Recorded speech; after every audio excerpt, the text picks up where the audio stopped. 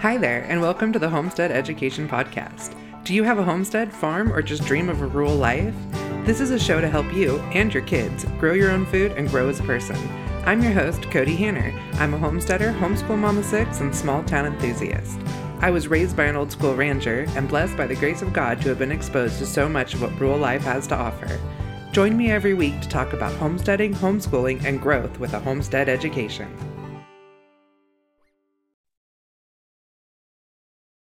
Hi everyone, today I am so excited to have Pork Rind with us today. Would you like to go ahead and introduce yourself? Sure can. First of all, thank you, Cody, for having me. Hey everyone, I'm Pork Rind, the pork evangelist.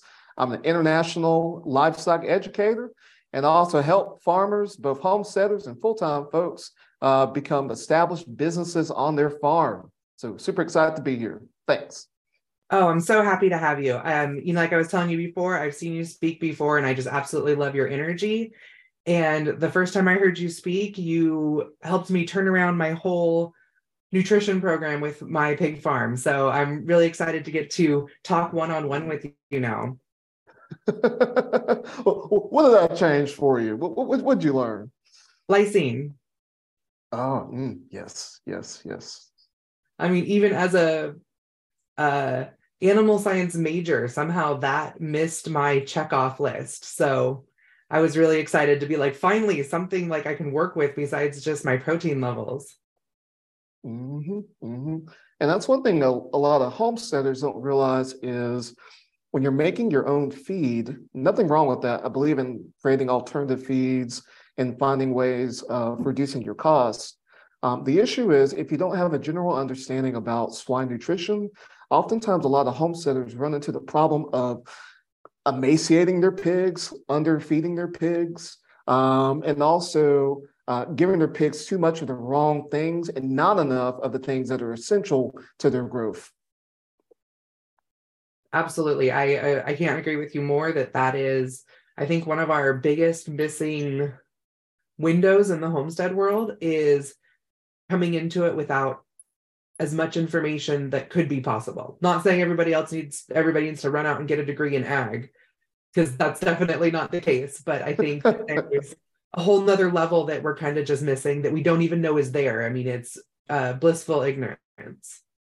Preach it, sister. Preach it.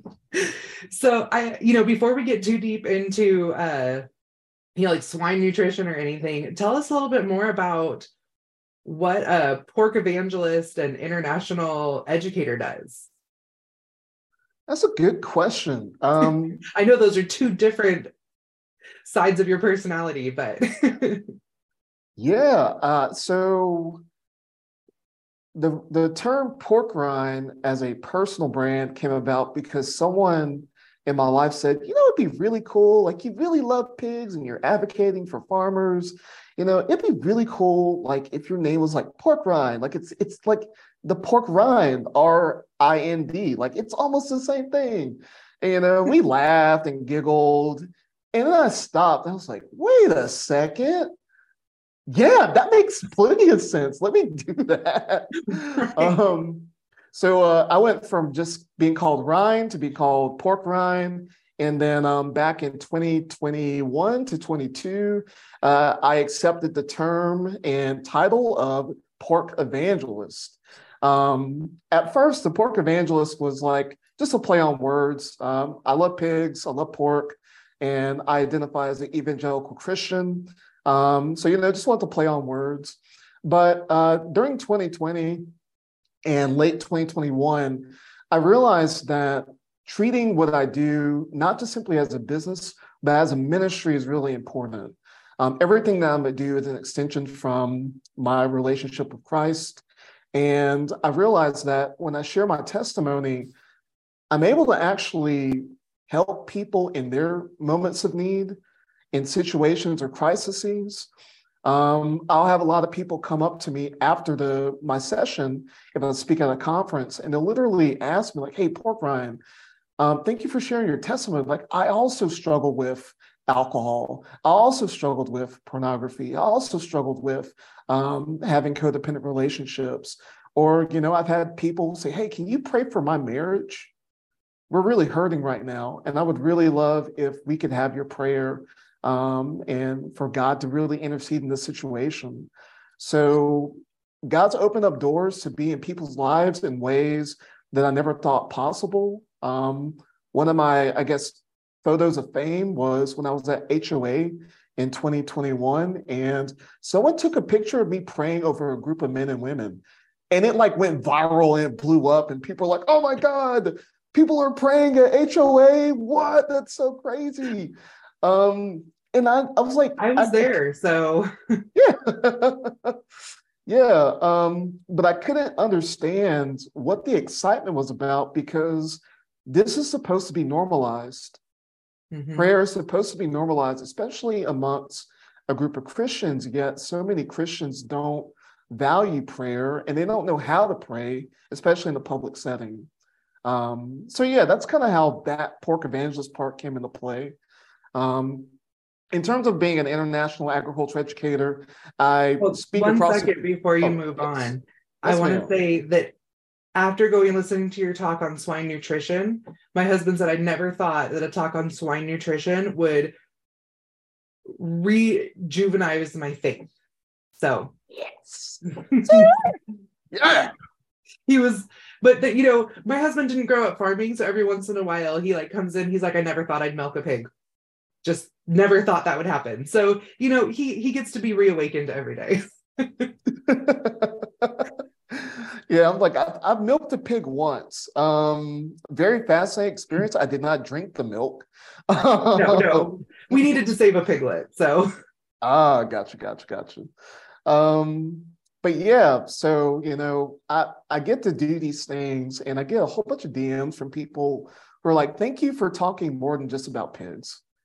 I didn't know I need to hear all the other messages that you had for me, but man, has it really, similar to your husband, reinvigorated my faith. I think that's amazing that I get to do that on a public stage without any shame or condemnation on my side. you know, your energy, your knowledge, and your vulnerability together, I think is just a very good combination.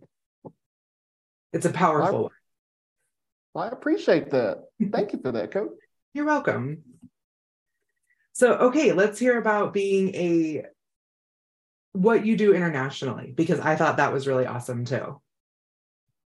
Yeah, so I've been a professional speaker and educator for almost 6 years. I have 50 plus events under my belt from that time, and I've served at least over 5,000 farmers and homesteaders.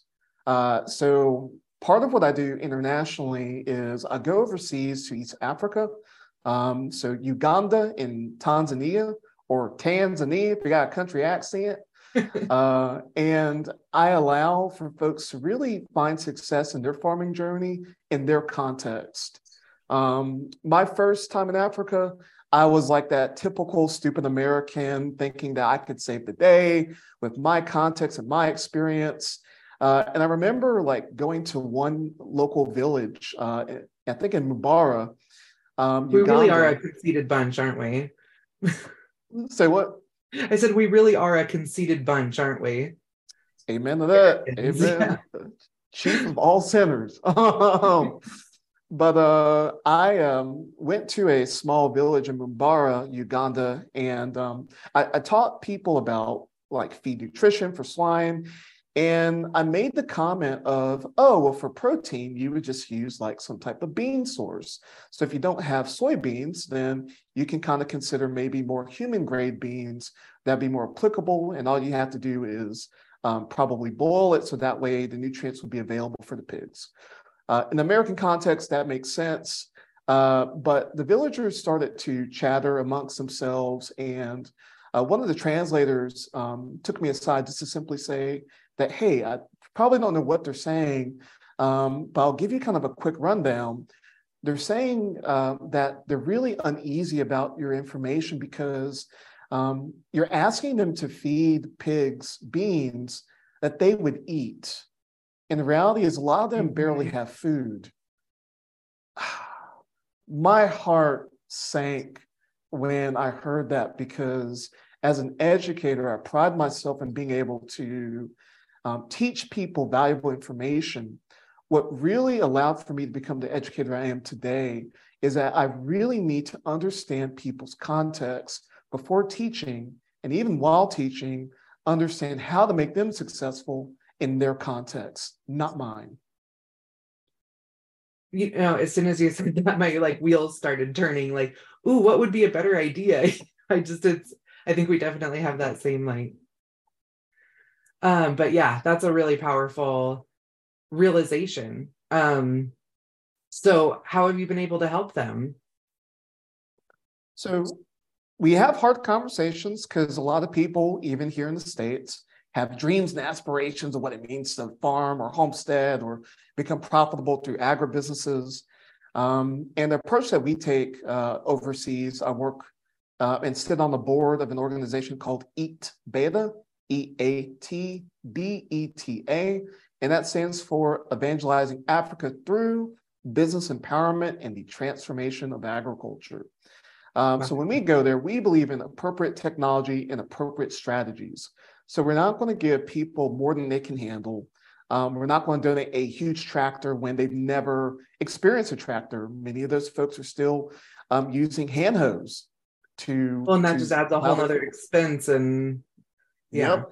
And if something breaks, they don't know how to fix it. So instead, we believe in appropriate technology and appropriate solutions. So there are times where I've had the hard conversation of suggesting that, hey, maybe pigs are not the first starting point for you. Which hurts for me to say because I love pigs. I want to raise pigs. But let's start on really becoming profitable with vegetable production, which is a little bit more easier to do, less financial strain. Mm-hmm. And then from there, we can generate enough income to where when you're ready to support a pig and buy a pig, you'll have enough starting capital to be successful doing that. Well, when my husband and I first moved to where we're living about 6 years ago, we knew we wanted to expand our farming efforts that we had been doing previously. And so we wanted to find out what the niche was here before we invested in something. And definitely the niche was pigs. But we didn't have the money to start a pig farm. So, I mean, we had the farm, but we didn't have the pigs. And we actually started our whole pig farm with a packet of seeds. So, I mean, we went from seeds to selling starts to buying quail eggs to incubating quail, selling day olds, and I made enough money to buy a whole herd of hogs. So, amen. You just ingenuity. Yep, and patience. Mm-hmm. Patience truly is a virtue. It is a one of the fruit of the spirit, and without patience, which I think is an issue for a lot of homesteaders, is they see all these celebrity homesteaders and they're like, oh my God, I have to have all the animals, all the garden beds. Just don't go through the goat phase. Just don't do it. Don't go through goat phase. Oh my gosh. I still have goat PTSD. I used to manage a grade A raw dairy operation. All we did was milk goats. And I have a love-hate relationship with goats. They're highly intelligent, which I love about them, but they're also they're intelligent in all the wrong ways. All the wrong ways. They remind me of a 3-year-old like that. Exactly. At least, like, I just want to put it out there for my listeners. I don't hate goats. Just maybe talk to me before you get goats, because I can make you be a little bit more intentional about your goat love, you know? Yes. And have permanent fencing in place. Yeah. Because they are liquid. They will get out of everything. Yep. Exactly. 100% agree. 100% agree. So yeah, I believe that, in order to be successful, especially in the homesteading, or any other type of, let's say, entrepreneurship, you got to be patient. I do believe in slow growths, and at least initially, until you have a really strong plan in place where you can start growing a little bit faster. Mm-hmm. But having that patience and understanding that, if I start slow, I make mistakes, but the mistakes won't be that big because I have a low investment. So I'm only getting a certain amount of plants. I'm only getting a couple of animals, not 10 animals that I've never raised in my entire life, but I just start out with 1 or 2. I completely agree on that one. That is such solid advice. Whether, like you said, you're working with, trying to help hunger in Africa or somebody just starting their homestead down the road. You can't do it all yesterday. And sometimes I have to remind myself of that because I'm kind of a go-getter, but there's also that thing that we talk about with the educational piece that if you, I mean, like I knew pigs. So when I was ready to raise pigs, I bought a whole herd of them. I had always raised beef cattle. So when my family decided we wanted a dairy cow, we bought one with a calf on it so that if we couldn't figure out how to milk her, she wasn't going to explode. So, you kind of got to take those steps to make sure you're covering your butt sometimes. Couldn't agree more. Couldn't agree more. And I feel like from my own experience, strength and hope, when I feel impatient, it's because I'm not doing things on God's time and in God's pace. And a lot of times, God is not in front of me, he's behind me. So if God's behind me, who's leading the direction? Is it me? Or is it something else that I'm trying to obtain that I won't really be able to obtain and still have the same level of joy, peace, and serenity that I would have if I allowed God to set the pace for me? You know what? I couldn't agree more. I was at an event 2 weeks ago down in Tennessee, and I was listening to this speaker and I just started crying, and my daughter was like, "What's wrong, Mom? Like what happened?" And she, like she was, not even comprehending it because she's 14 and doesn't, like she was listening to the speaker, but she doesn't feel it at that depth, And I said, I've got to take some things off my plate because I know what I need to do now. Mm-hmm.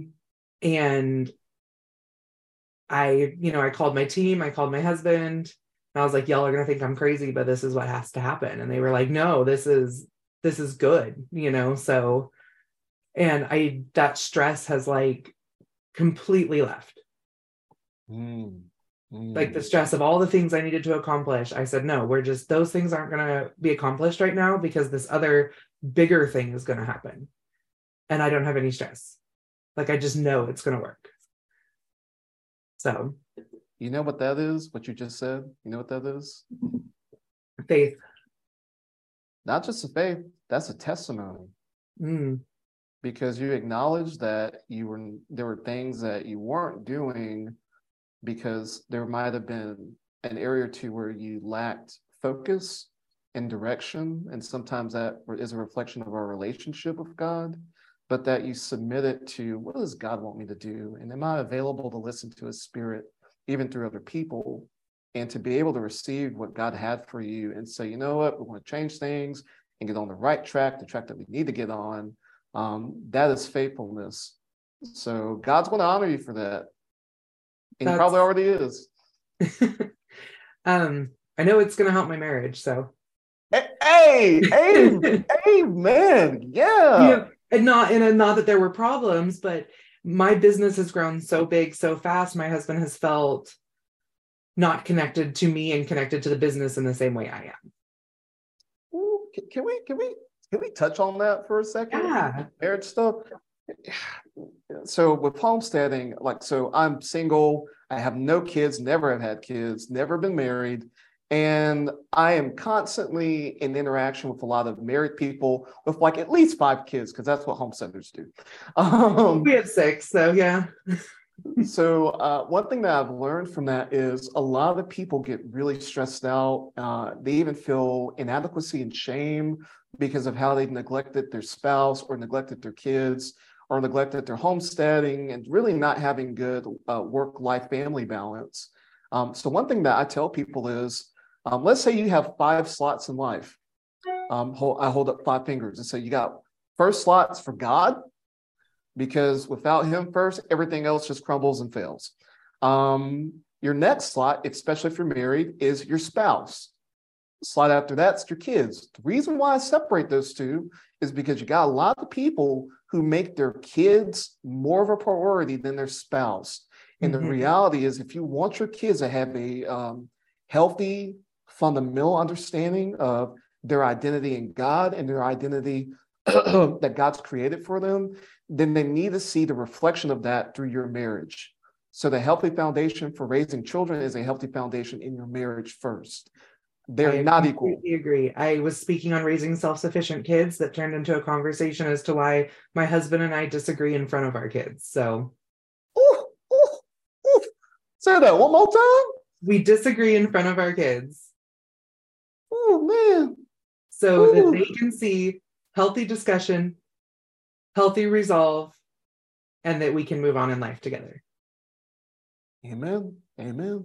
So those are the first three slots: God, your spouse, and then your kids. The next two, be an expert in. So I want to ask you, Cody, what are those two slots for you where you really focus on being an expert in? Uh, like, are you saying like something like my business or like the platform of my business? Like, I mean, that's kind of because I feel like I like to be being an expert in educating and thinking outside the box. Mm-hmm. And that's what I love to do. Mm-hmm. And I've done a lot of reflecting recently as to where my career path has taken me. And that's what I've always been trying to find. So, and then the farm, because we got to eat. Amen. Abe, sure do. Sure do. All right, I'll let you keep going in the interview. What else you got No, for I me? love it because these are the types of things that us as homesteaders, it's a whole, I say us, like this whole kind of movement that we're both involved in. This, strive for self-sufficiency is a full picture being a well-rounded person and a well-rounded member of your community. And all of that, and your community includes your family. So I think it's just so important to look at the health of that. And like I was saying, my husband, he loves my business. He supports my business. He goes with me on my trips. He talks about my business. He ships books and doesn't complain once, well, maybe a little, but from the time him and I got married, he was a disabled vet. So he's a stay-at-home dad, always has been. And when we got married, we decided to leave the dreaded California so that we could live in a place where I didn't have to work if I didn't want to. And I was working 80-hour weeks in a food plant. I wasn't mom, wife. I was nothing, like I was just 80-hour weeks in a food plant. That was my That's life. what that's what we call a slave, man.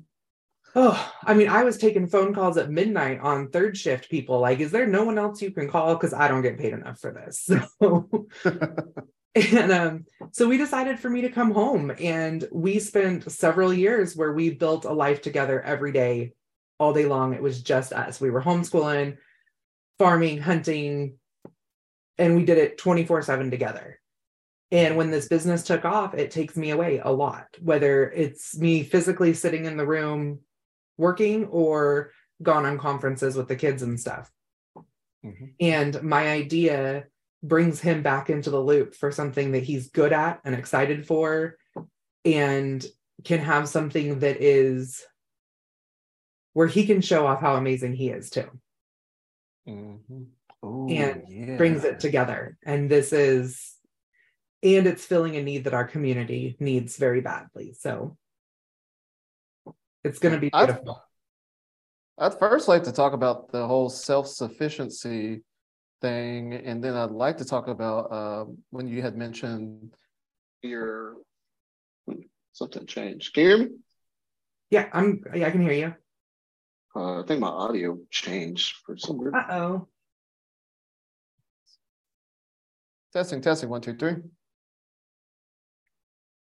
I'm still here. Can you hear me? I can hear you. Oh, okay, okay. I just want to make sure. Okay, yeah, the audio Okay. had switched really weird, random. So let me start over. But the other thing I'd like to also touch on is when you talked about your husband and highlighting your husband as well, because I think that's super important too. I feel like the term self-sufficiency, I think it had some good intentions, but I also think it's kind of came from the pit of hell. And what I mean by that is it's a utopian concept that nobody can reach. exactly, because God didn't design us to be self-sufficient. Mm-mm. And now I do believe that there are definitely skills that we need to learn and have proficiency in, even when Noah's around. But guess what? How do I learn skills? From somebody. So really, I believe more in like leaning on community for Mm-hmm. skill learning, for resources, because God's called us to be a community. And I feel like that's where a lot of homesteaders start isolating themselves, is because they spend so much time doing everything for themselves, by themselves, through themselves, that they're Mm-hmm. not really putting enough faith in God to allow for them to experience community. Because when you have community in your life, God blesses you through that by having other people in your life. God speaks to you differently when you have other people in your life, and He will use those people to speak through you, to speak to Mm-hmm. you in a way that your spouse can or your kids can. So I think that's important. And just you talking about your husband, I really appreciate that, because I think there are a lot of men, even in homesteading, who feel emasculated, whether it's in their marriage, whether it's, let's say they lost a job and they have a supportive spouse, but personally for them, they're dealing with a lot of self-worthlessness, Mm-hmm. a lot of grief for how life didn't turn out the way that they wanted to, or even just dealing with trauma from years of old. And so you really creating a space for your husband, not because he's disabled or because he's a veteran, but because you just love him and want him in your life, I think is just such a beautiful thing about marriage. So just thank you for being a good wife, or at least striving for that. We men appreciate you. Hallelujah. Praise Jesus. You know what? I was actually I'm doing a lot of back research right now. I'm writing a book called Homestead History. Mhm.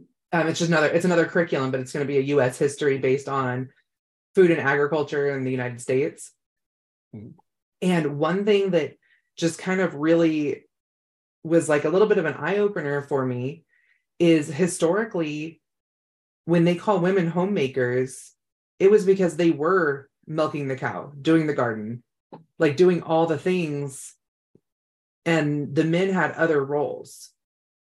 And I think in this era that we're going through right now, I struggle like emotionally for the men because I think that they don't know where their roles lie anymore. And I think that's a societal issue that, I mean, my husband on a regular basis, he's like, I'm working on being a better leader. I'm working on being a better leader. Because he even comes out of that, the military, where to be a leader was just the loudest. Mhm. And he's having to relearn a lot of that when I'm the one who runs the whole house, the whole farm, the whole everything, because I'm the homemaker. But where does that leave him at that point? Mhm. And I think, like you said, with a lot of this homestead movement, is the women are spearheading it. And that doesn't mean it. And I think it's because we have beautiful visions of our husbands out there holding the cow while we milk it, or I don't know what exactly I'm trying to envision, but we see it as a team. And I think that it could be seen a lot as us taking over roles. But I think it's actually kind of going more back to a historic role, and even more women handle the house and men handle the next level out. And I'm not even sure what that is at the moment because I'm relearning that. But I think we have a pandemic of not celebrating who men are. No, I mean, yeah, I agree 100%. That is our problem. I, a lot of people get into, oh, it's a societal issue, and yes, it is a societal issue. But society, or the tangible world, is a reflection of the spiritual world. So there are a lot of men who didn't grow up with a father. Their father was Mm-hmm. not present. Even when they were present, a lot of fathers were not present emotionally. They were not spiritual leaders of their household. And they also might not have been mentally present, because they were slaving, working a 9 to 5, or they were working Mm-hmm. 80 hours like you are. Yeah. And for them, they were taught that being a traditional man means that you just bring home a paycheck. And that And wasn't you fit. traditional until the Industrial Revolution. Mm-hmm, mm-hmm. So where like we need to go backwards a lot. I like to go backwards to about 2,000 years.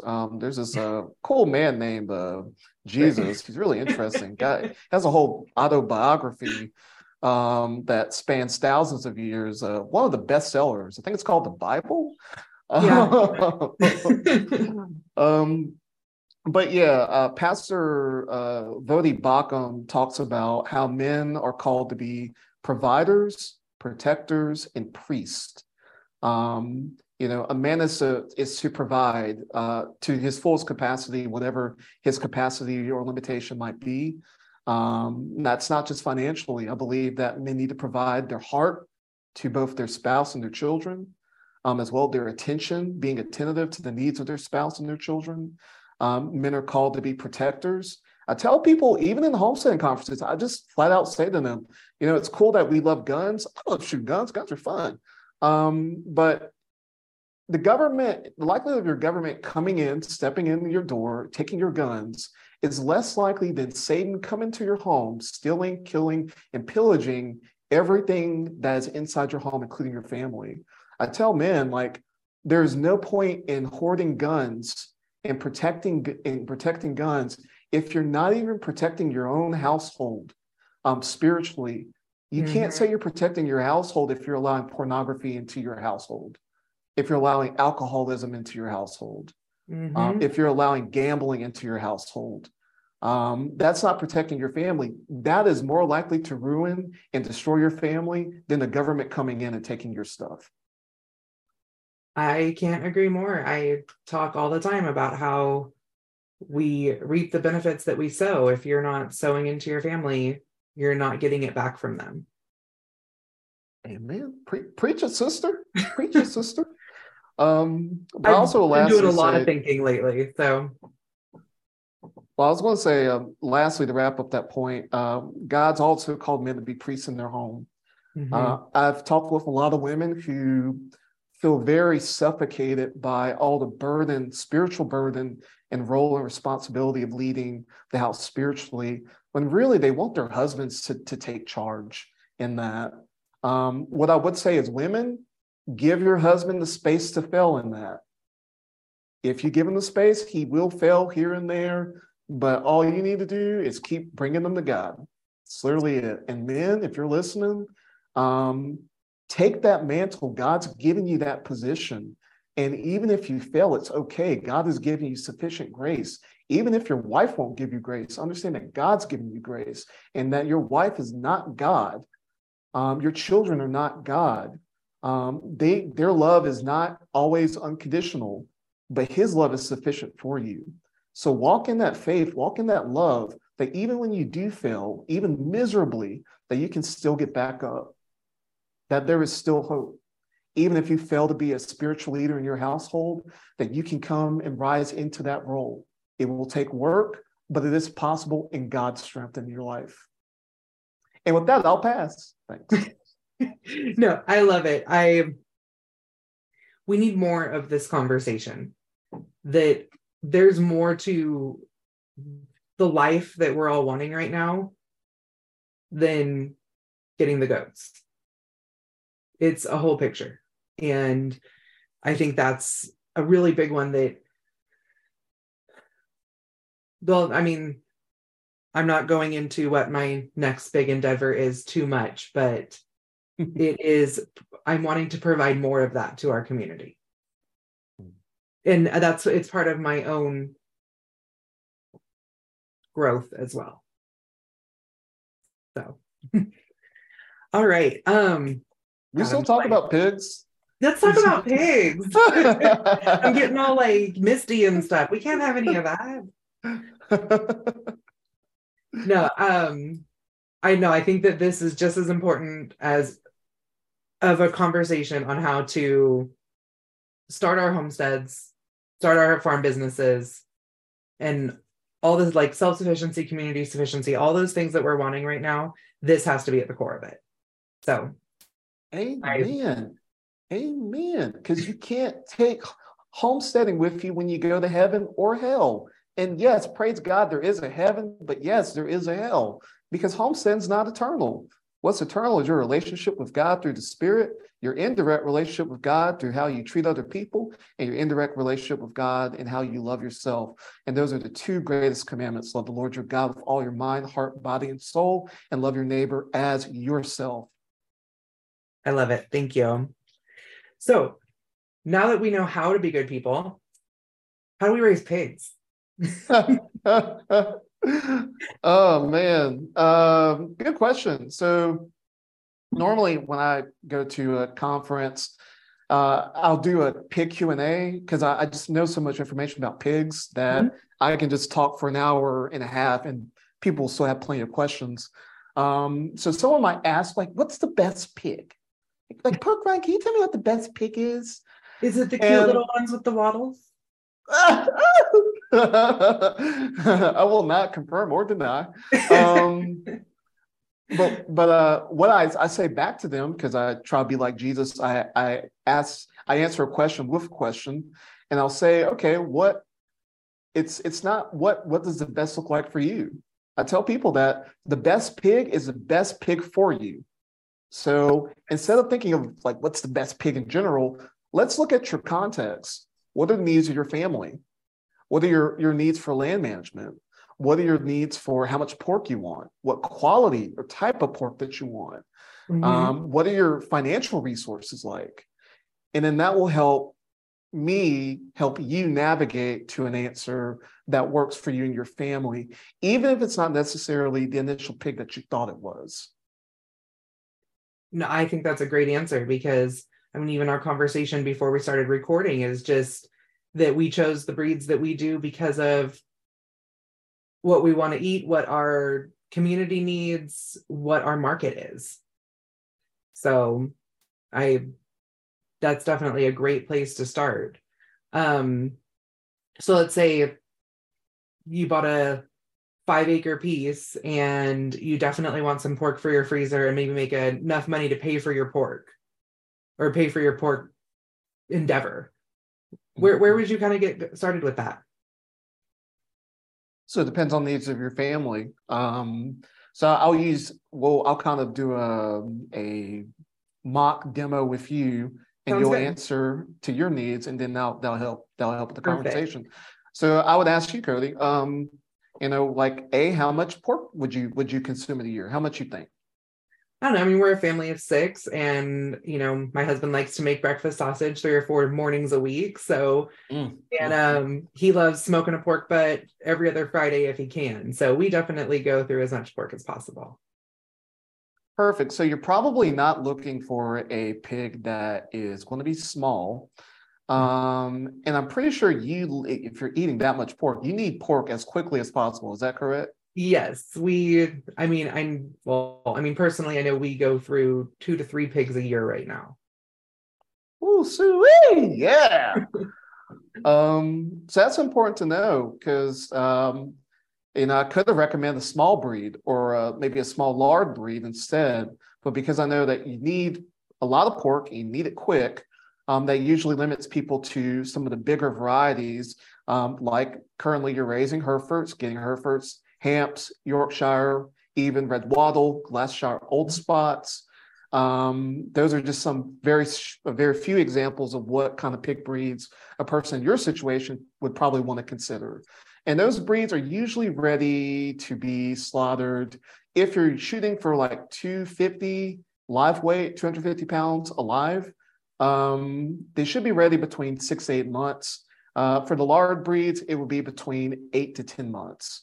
But by 10 months for a lard breed, they should be around 300. And by 8 months for your meatier commercialized breeds, they should be at 300 by 8 months as well.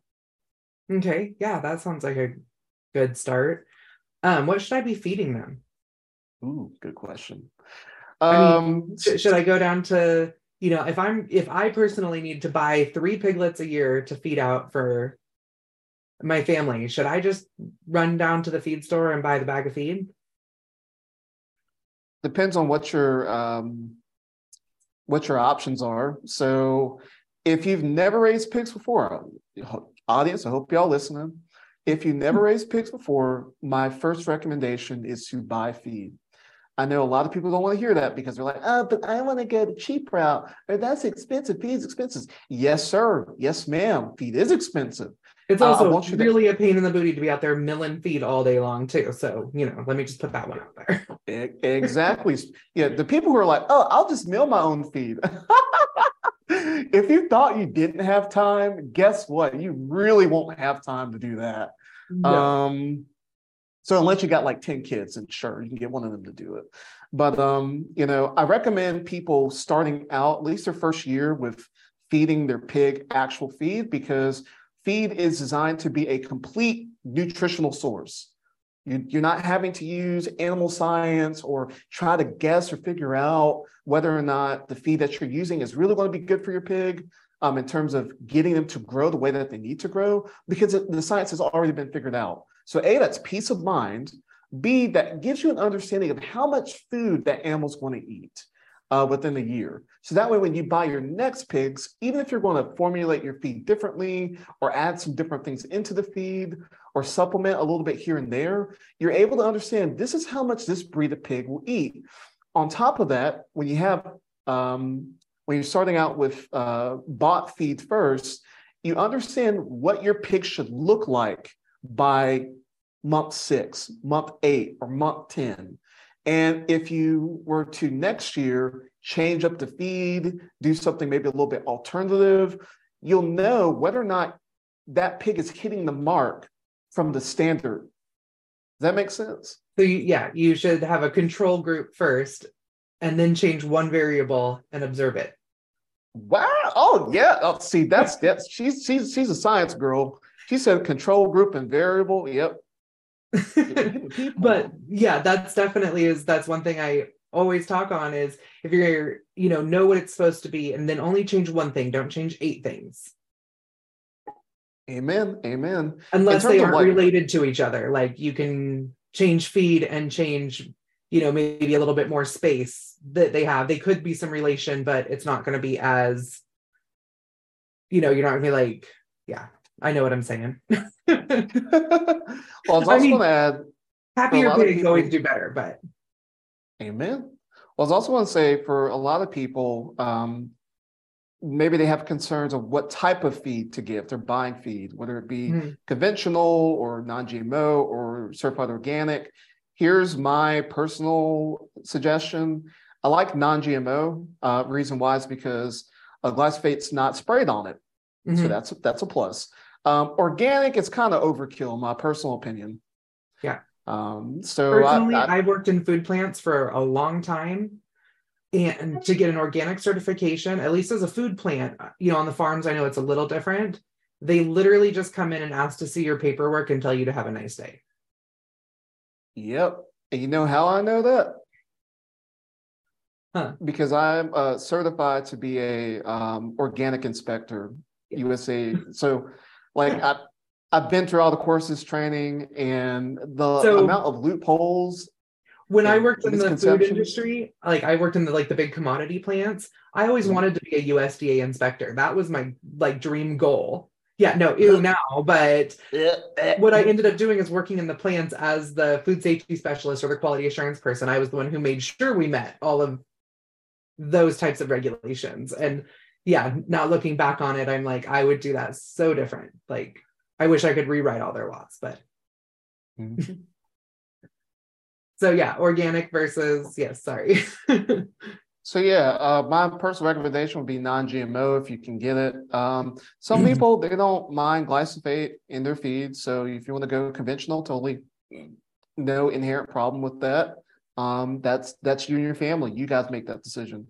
And if someone wants to shame you for it, you just say, oh, go take it to Jesus. And I think it's really important to understand some of the non-GMO stuff. There's only how many products that are even a GMO consideration? Now it's corn, soybeans, some exotic one. I can never remember. Do you remember? Yeah, the main thing is like corn and soybean in terms of like animal feed. And so in non-GMO, usually they are not always using corn or soy. They're using other alternatives, like small grains. They might use wheat, barley, That's we feed sorghum. wheat, barley, and peas. Yep, filled peas for protein. Yep. Mhm. But we're in the Pacific Northwest, so I mean, everybody's growing peas versus, Midwest, everyone's growing corn. So Mm-hmm. plus my steaks, you wouldn't know that they were pork. You'd think it was a beef steak. They're beautiful. Oh, yes, yes. Tell me about pork quality. Oh, that's another thing. A lot of people are like, oh, I want to get this breed. And I'm like, okay, have you actually tasted the pork? Don't whew, don't buy a pig breed until you have at least tried the pork. At Mm-hmm. least. If you look at it and you're like, wow, that's a lot of fat.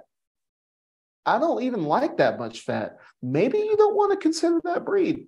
Right. Just maybe. I've been really happy with my Berkshires when it comes to the meat. Ooh, that's good. Yeah. Like I said, we're trying Berkshire. Herefords right now. Just kind of want to see. We have our reasons, but yeah, we just want to see what's going to happen there.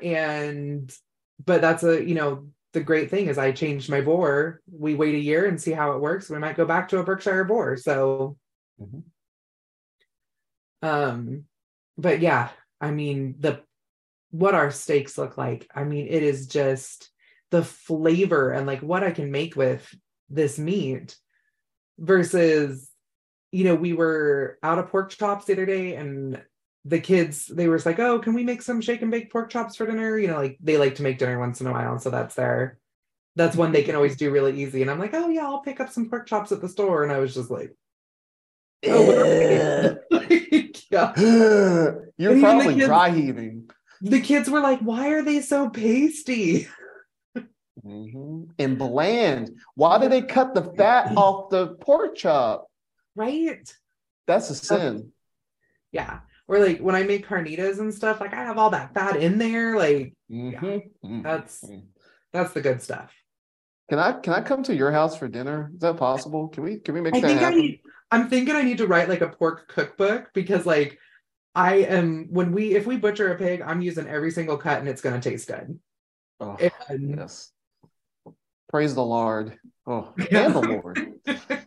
We do like these pulled pork nachos where I put like a raspberry chipotle sauce over them. Like, Okay, all right. Stop talking. You're making me hungry. I haven't even eaten lunch yet. right. I was gonna have make some shrimp and bacon with sausage Ooh. on the skillet, and that was gonna be my lunch because I'm keto, and also had made homemade sauerkraut as Ooh. well. The red cabbage. Oh Mhm. man. That sounds good. Yeah, I didn't even finish my coffee this morning. I got to talking to the kids and was like, oh, shoot, I have a interview. So, all right. So yeah, I know personally if we're feeding out a pig uh to butcher, we're looking at about a half a ton of feed. Mm. Does that sound about right? Wisdom without the hogwash. What's your context? How long are you raising the pig? Because if you Sure. raise it for 2 more months, it'd be more than that. So how long do you raise them for? Probably about 8 months. 8 months. Okay. Yeah. So a good industry rule of thumb is, on average, a market hog is going to eat around 5 pounds of feed a day. Mm-hmm. Now, when they're younger, clearly they're not going to eat 5 pounds. And when they're older, Yeah. clearly they're going to eat more than that. But Mm-hmm. on average, a market pig, a pig that's going to be slaughtered, is going to eat around 5 pounds of feed a day. So then you just kind of, do the math and see, okay, well, we're going to raise out our pig for 1,200. 6 months. Yeah, see, there you Yeah, go. sorry. There you go. And you might be, again, wisdom without the hogwash. So like, depending on what season, because if it's too hot, they don't want to eat feed, because if they eat feed, they generate internal body heat. And pigs are very prone to heat stress. So they Mm-hmm. will refuse to eat. That way they can hold down their internal body temperature and keep it cool. So again, if you're in a hot season, you're feeding pigs, make sure they have plenty of water, a wallow, shade. Mm-hmm. That way they can maintain their daily gains, daily growth, without any adverse effect. If it's too cold, like during wintertime, you're wintering out pigs, they'll eat more feed just to stay warm. So make So sure they they don't have gain as plenty. fast. Yeah. Yeah, y'all in Idaho, so I know it get cold up there. I got farmers up there. Yeah. Um, So, make sure you have plenty of straw, hay and straw, bedding, even a shelter to kind of help keep them warm. That also will help them maintain some of their gains. Because if you don't do any of those things, they're just going to be eating a lot of feed, but not gaining a lot of weight from that. Yeah. I mean, and I know like summertime, I have with fair pigs, my kids are out there hosing them off all day long just to get them to eat. Yep. So, Mm-hmm. all right. But So, hold on 1 second. I want to make sure I make this point because I know some people will take this and run with it and not understand the context. I mentioned market hogs. mhm, This is for that 5 pounds a day is for meat breeds.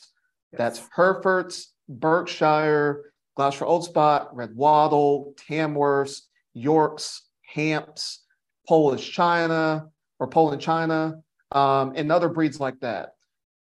That does not work necessarily for lard breeds. Lard breeds would be your English large blacks, your mulefoots, your Mayshons, including your Ossabaw Island hogs, guinea hogs, coonies, and even IPPs. Those do not work as well under that regulation. Mhm. So it's a little different when you start talking about lard breeds. Lard breeds, they should not be overfed.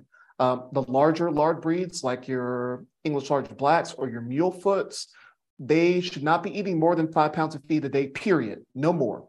So you need to Okay. ration out their feed. You can't free feed them. If it's your smaller lard breeds, like your American guinea hogs, coonies, and Ossabaw Island hogs, they should be eating more than 2 pounds of feed a day because, again, they're prone to obesity if they eat more grain than they should. So no more than 2 pounds of feed a day for your smaller lard breeds and no more than 5 pounds a day for your larger lard breeds, even if you're marketing them out, because you can grow them further by feeding them more feed, but it's going to be more fat, not muscle. Okay. That's really helpful. Mm-hmm. Um, now, okay, so this is a selfish question for my operation. So our large breed girls, how much should I be feeding as a maintenance ration for my sows? How much do they weigh? Between 5 and 7. 5 and 7. And what breeds are they again? I have kind of a mixture, but like Hereford Berks, I think a York Berk, that kind Okay, of. so all meat breeds. 5 pounds a day would be probably usual for maintenance. When they're gestating, you want to feed them a little bit more, but probably like no more than 6 pounds. And you Okay. want to make sure that they're on a gestation ration, because that's going to look a little bit different. And actually, I went to a And I mean, conference recently. I say it's a selfish question, but when every homesteader I know, once they start with pigs the first year, then they want to start breeding. So Oh yeah, those people are that's a whole stupid. nother ballpark. Yeah, that's insanity. I tell people, here's a rule: don't breed until you've raised have 2 seasons with pigs. And Hmm. by seasons, I mean you've gone through 2 rotations with pigs. So if you got coonies, well, that's like almost 2 years. So Hmm. by year 4, you'll understand whether or not you want to breed that breed. Yeah. Don't breed pigs you've never raised that breed of. It's a whole other thing. But what was my initial? What were we talking about initially? I We were forgot. talking about maintenance feed versus gestation feed. Gestation feed, right? So I went to a conference recently with NC Choices, and I sit on their board. And we had a scientist come in from Colorado State, and she said that for people who are interested in marbling and like a lot to build more muscle, um, a lot of that is determined through gestation and through post weaning care. So before the pig is Interesting. weaned. So marbling is really dictated like muscle growth, how many muscle cells are produced, how many bone cells are produced is determined in gestation. So you need to make sure that your pig has quality feed, your sow has quality feed, the correct feed ration, so that way the piglets can come out strong. Now, if you're interested in marbling for those pigs that maybe you might want to eat someday, then you need to make sure that they are getting a lot of calories. These pigs are getting a lot of calories during weaning. So you think like, okay, well, how do I get my piglets to get a lot of calories if they're not eating feed? Good question. Thank you for asking that. You want to do it through the sow. So you want to give your sow as much feed as they want, as much. Okay. The more calories, the better. And then the issue with that sometimes is that people would overfeed their sow during gestation and before gestation. So then the sow, now that's pregnant, she doesn't want to move a lot. She just kind of wants to stay still as much as possible. So if you overfed your sow before pregnancy or before gestation, during gestation, she will then use her fat reserves to produce milk. Her fat reserve milk production sucks. It's not as good. It's not high in calories. So you need to make sure she has a good body condition score. Go research that. It's pretty simple stuff. Body and condition. Yeah, body condition score. I'll link a good link to that. Thank you, ma'am. So make sure that your sow has a good body condition score before insemination and during gestation. So that way, when she's farrowed and she's nursing her piglets, she's going to eat the feed. She's going to want to eat the feed rather than depend on her fat reserves. That makes sense? Okay. Yeah, that makes total sense. I mean, we always make sure they have good, body condition scores at breeding. We don't even put them back in because we do kind of we call it general pop, but like everybody kind of runs together. So we don't even put them back out into general pop until they've been weaned for a couple of weeks to make sure they have their body condition scores back up and stuff. But I hadn't really thought about it. So before gestation or before farrowing, we pull them out of general pop we try to catch them 3 to 4 weeks before so that they aren't having to fight for their feed anymore and that they just have feed available to them, but they still get fed the same amount. So like that same about 5 pounds a day, when it's out in general pop, they get a 5-gallon bucket that's been measured out for, 6 girls or something. But once they come in, then they get their 5 pounds to themselves. So I don't know that we've really had any issues with that. And then, we do free feed them once they farrow. Plus that, as the piglets start wandering around, they have something to munch on. But of course they go to a starter feed, but at least there's something there for them to munch on if they want to. But I think would you change protein amounts or anything as you're moving into gestation and nursing time? Protein for sows? No, because they can't. So like when I tell people about protein consumption, general rule of thumb, this is industry standard. So some large breeds are not a part of this standard.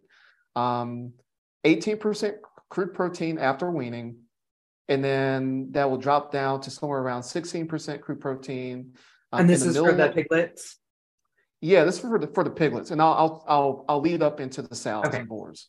So that'll drop down to around 16% in the middle of their lifespans as feeder pigs, and then by their last 3 months, 2 to 3 months or so, they're going to be on a finisher ration, which is higher in calories. So the crude protein is going to be around 14%. When it comes to breeding stock, pigs who are going to live past 8 months all the way into maybe 5 years, those pigs are usually not going to, their crude protein is going to be like 12 to 10, somewhere around there. They don't need a lot of crude protein because their body does not metabolize it well, like it did when they was younger. So when do you start them at 12? After like 8 months or? So you start them at 12 when you've decided that they're going to be breeding stock. Okay. So probably somewhere around the time they're a feeder? So if it's a meat breed and you're holding them out, let's say you were thinking about eating them and you're like, oh man, she looks too good to turn into bacon. All right. She's probably around 6 to 8 months old. So put her on a 12% after that, percent crude protein after that. And then see how she does within a year. I don't recommend breeding pigs, sows, or gilts until they're probably closer to a year old, The reason why is because you want to make sure that she develops right. And she develops the way that you think that she's going to develop, making sure her feet are good, making sure her length is going to be good, making sure that like all her teats are going to show. She's not going to have any blind teats or anything like that. So you want to give her some time just to see whether or not she's going to be what you think she'll be in terms of being a mother body-wise. All right. And then do you still feed them 12% at gestation and when they're nursing, or? For it will be somewhere around, it might be a little bit more than 12, or it probably will be at 12. I do not remember, so I will not quote anything. All You right. do not want to feed them high protein. The reason why is the piglets get too big, and if you have a new mom, she could literally die during farrowing because her piglets are too big because you fed her too much protein. I had one friend, he became my best friend. We start building a relationship because his pig died. One of his sows died from that. He had an unplanned pig pregnancy, was what I like to say. And It happens. yeah, it happens. Yeah. Welcome to pig farming. Right. And he ended up having a sow that he was feeding 18% crude protein, not realizing she was Ooh, pregnant. yeah. So she died because her piglets were just way too big. Mm-hmm. Oh, I mean, we have this sow we call Big Bertha. She's huge. She's probably 6 feet long. And Wow. yeah. And this last litter that she had, like before she had the babies, her teats were dragging the ground. Mm-hmm. Like she's York and Landrace and Duroc, Yep. I believe. So I that knew it. Landrace is what gives her that length, you know. But I mean, she Mhm. was dragging, and she had 17 piglets that I was shocked at the size. So like 2 didn't make it, which at 17, that's pretty, you know. That's great. If only 2 didn't make it, that's Yeah, right. perfect. And so my daughter wanted to donate them to the 4-H vet science group. Mhm. So she goes up with the big Ziploc bags, and she couldn't fit those piglets in the big like Ziploc bags. And I was like, holy cow, like how did she even have those babies? Like I was shocked at how huge they were. That's one thing about the York, Duroc, Landrace, just those commercial crosses. They're not really designed for longevity. Yeah. They're designed for quick productivity, and usually by year 3, those pigs are turned into sausage. She's In a probably, commercial standard. we're thinking one more litter with her just because of how stretched out she got. But Yep. she's been a good sow up to this point. She was an accidental sow, sort of. Should we part of our process of going from the pack of seeds to the incubated chicks, in between buying pigs, is I used all the money from incubating chicks to source piglets from out of area during COVID. Mm. So I found a really good rate on piglets. I charged people, I think, double. And I told them, I'm charging you double because I'm going to get them. And everybody was like, yeah, solid, you know? So in that, we ended up with some extras. I was able to pay to buy all the feed to feed out my extras. And then I sold my extras as whole hogs.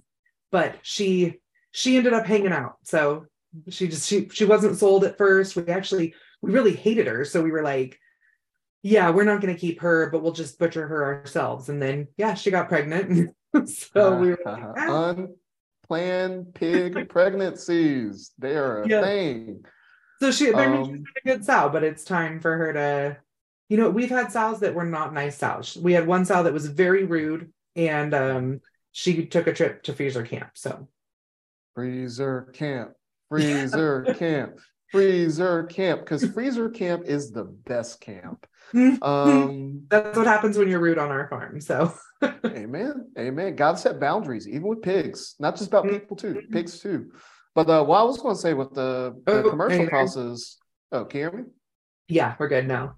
But what I was going to say with the commercial crosses is that one biggest issue is not just the longevity, it's their back. A lot of commercial pigs are bred to have a flat back. That's not meant for longevity. That's why if you look at the large heritage breeds, their backs for the sows are typically more of a hump, like an arch. So if you have an arch structure, that provides better stability than a like a flat surface. So she'll be able to, if she has an arched back, she'll be able to farrow a lot longer and be more productive because her back won't concave in through a whole bunch of farrowing. Like, my listeners can't see this, but she actually doesn't, from what you're describing, she doesn't look that bad then. No, she's not. Yeah, she actually looks pretty good. But she was dragging like that for 2 weeks before she had those poor babies. Aww. So we were like, she's gonna pop. Like, where's the eject button? So, all right. Well, we're about running out of time, and I have another interview this morning. But I have absolutely loved this conversation. Can you tell everybody a little bit more about where they can find you and learn more about raising hogs? Sure can. So if you're interested in learning about not just how to raise pigs, but also maybe other types of livestock and how to be profitable in that, come check me out on YouTube. The current name is Pork Rind TV. However, by the end of this month, it will transition into a new name, a new brand called Agro Educators. Yes, y'all getting a sneak peek on that. So if you're listening to this podcast several months later. I get the for you. Thank you. It's about like the entrepreneur stuff. Like, I have a personal brand that's very strong, but it's time to develop my business brand more so that way I can talk about more than pigs, because I know more than just pigs. All right. Well, I love that. I mean, obviously, as the homestead education, this is definitely right up my alley. So I'm excited to, I might actually watch your channel. I don't watch YouTube, so I might actually watch that. Yes. So my favorite question for all of my guests is, what does keep growing mean to you? Keep growing. Ooh, man. So I was reading Job this morning, the book of Job, and you want to talk about keep growing. This man lost everything except his body, except his soul. And one thing that I learned through reading is that Satan's design is for us to curse God. And so the first step that Job took towards that was not actually cursing God to his face. It was cursing himself for even being born. That was the first step. And I can relate to that because I used to curse myself when I was living in active addiction to alcohol or sex and pornography or binge eating. And one thing I've learned from that experience is God did not call me to be cursed. He did not design me to be cursed. Yet oftentimes I'm the one cursing myself the most. And Satan wins when he does that. So when I think of that slogan that you just said, I think it's a slogan. Not a question, it's a slogan. Is for me to grow. For my business, it is a slogan, but there's more behind it. But for me to grow, it's accepting that I'm loved. The more I accept God's love for me, the love that God's given me through other people, and the more I grow to love myself, not in a self-centered way, because God wants me to love the creation that He's made in me. That is growth. And when I'm operating from that standpoint, it allows me to be able to love other people more effectively. But I can't love other people more effectively if I don't love myself. And I can't love myself if I really don't love God and understand that He's given me a strong identity. He's not called me to be wallow in murk, in darkness, but He's called me to be a son of the light, a part of a royal priesthood. So that is growth for me, is accepting that God loves me, that I am capable of love, and I'm capable of being loved. That is growth. The more I accept that every single day, the more I grow. I love that. So, well, thank you so much for coming on today. I was looks like we'll be speaking at some of the same events this year. So I really hope we can reconnect again and keep growing. Amen. Thank you for joining me today at the Homestead Education, and I hope that I have given you something to think about this week. To help others find me, please comment and leave a review on your favorite podcast player. You can also follow me on Facebook at the Homestead Education and Instagram at homestead_education. Do you have questions that you would like answered or just want to say hi? Please email me at hello@thehomesteadeducation.com. Until next time, keep growing!